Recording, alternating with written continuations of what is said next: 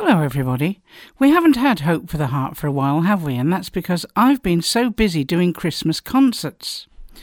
If you want to join us on Christmas Day from 3:30, we are holding a Zoom Happy Little Time, and the link will be on the website. And if you want it given to you personally, contact Tracy at mbm-ministries.org and she will send you the link. Emmanuel, God with us. We know that phrase so well, and how we need to know it in these very uncertain, changing times. Sad for many of us. I've been thinking about what that really means. It means being with us not when we're just doing well, but when we're failing too. When we've blown it. I had a meltdown the other day when something went very wrong technically, just before I was meant to be putting on a Christmas concert. But my friends stuck with me, albeit online, and they tried to help me the best they could till things eventually got sorted out. I so needed them at that time. And that's what God is like. He's a friend who stays closer than a brother. And Proverbs 17:17 says, "A friend loveth at all times, and a brother is born for times of adversity or times of difficulty." Think about what it meant for Adam and Eve when they were in the garden. They just had a terrible interaction with Satan, which resulted in them losing the right to govern the planet alongside God. So they hid, feeling deeply guilty, experiencing the pain of shame and nakedness for the first time. Up till then, everything had been beautifully transparent between them and God. But now they knew that everything was changed. Yet God's care and faithfulness to them did not change. In fact, he called to them, "Adam, where are you?" He provided clothing for them with animal skins, covering their nakedness, taking away their shame so they could still have a relationship with him. Yes, they lost so much, but he didn't abandon them. He kept providing and guiding and forgiving them. He's with us when things are far too much for us to cope with. Family tensions, conflicts, disappointments. He understands all that. Abraham and Sarah wanted a child so badly, but nothing was happening. So Sarah made a somewhat unwise decision. She made her servant Hagar sleep with Abraham to produce a son and heir for them. Now just think how this servant must have felt. She was very vulnerable. She had no choice but to obey. But after putting her in this compromised and perilous position, conflict, jealousy and tension in the household made her feel she needed to escape. So after being mistreated by Sarah, she ran away into the desert, not knowing where she would go or what would happen to her. She was very alone. But God met with her there. He saw that she was pregnant. He knew she needed protection. The angel of the Lord said to her, "Go back to your mistress Sarah and do what she says." In other words, I will be with you. Suddenly, a deep and very personal revelation hit her. For the first time, she realized she was not alone and abandoned after all, but cared for personally by Almighty God.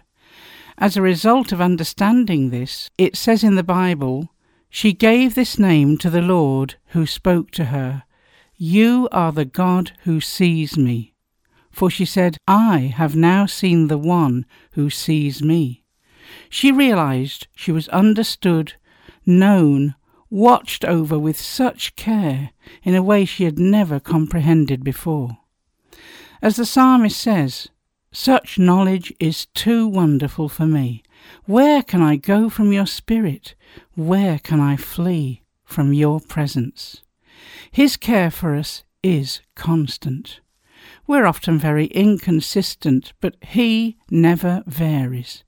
He says to all of us today, no matter what we're going through, in Hebrews 13 verse 5 in the Amplified Bible, "I will not in any way fail you, nor give you up, nor leave you without support. I will not in any degree leave you helpless, nor forsake you, nor relax my hold on you. Assuredly not."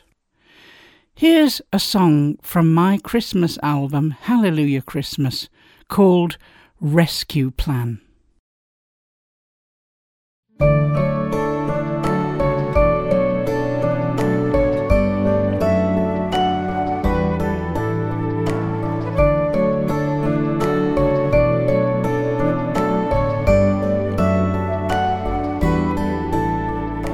Love so affirming, love so discerning, God coming as a man.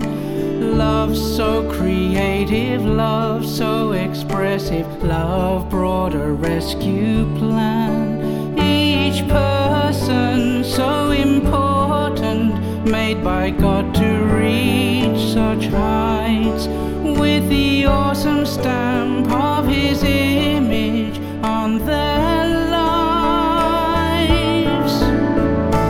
Hallelujah, hallelujah, we can find new hope again. Hallelujah, hallelujah, finding God as Father and friend.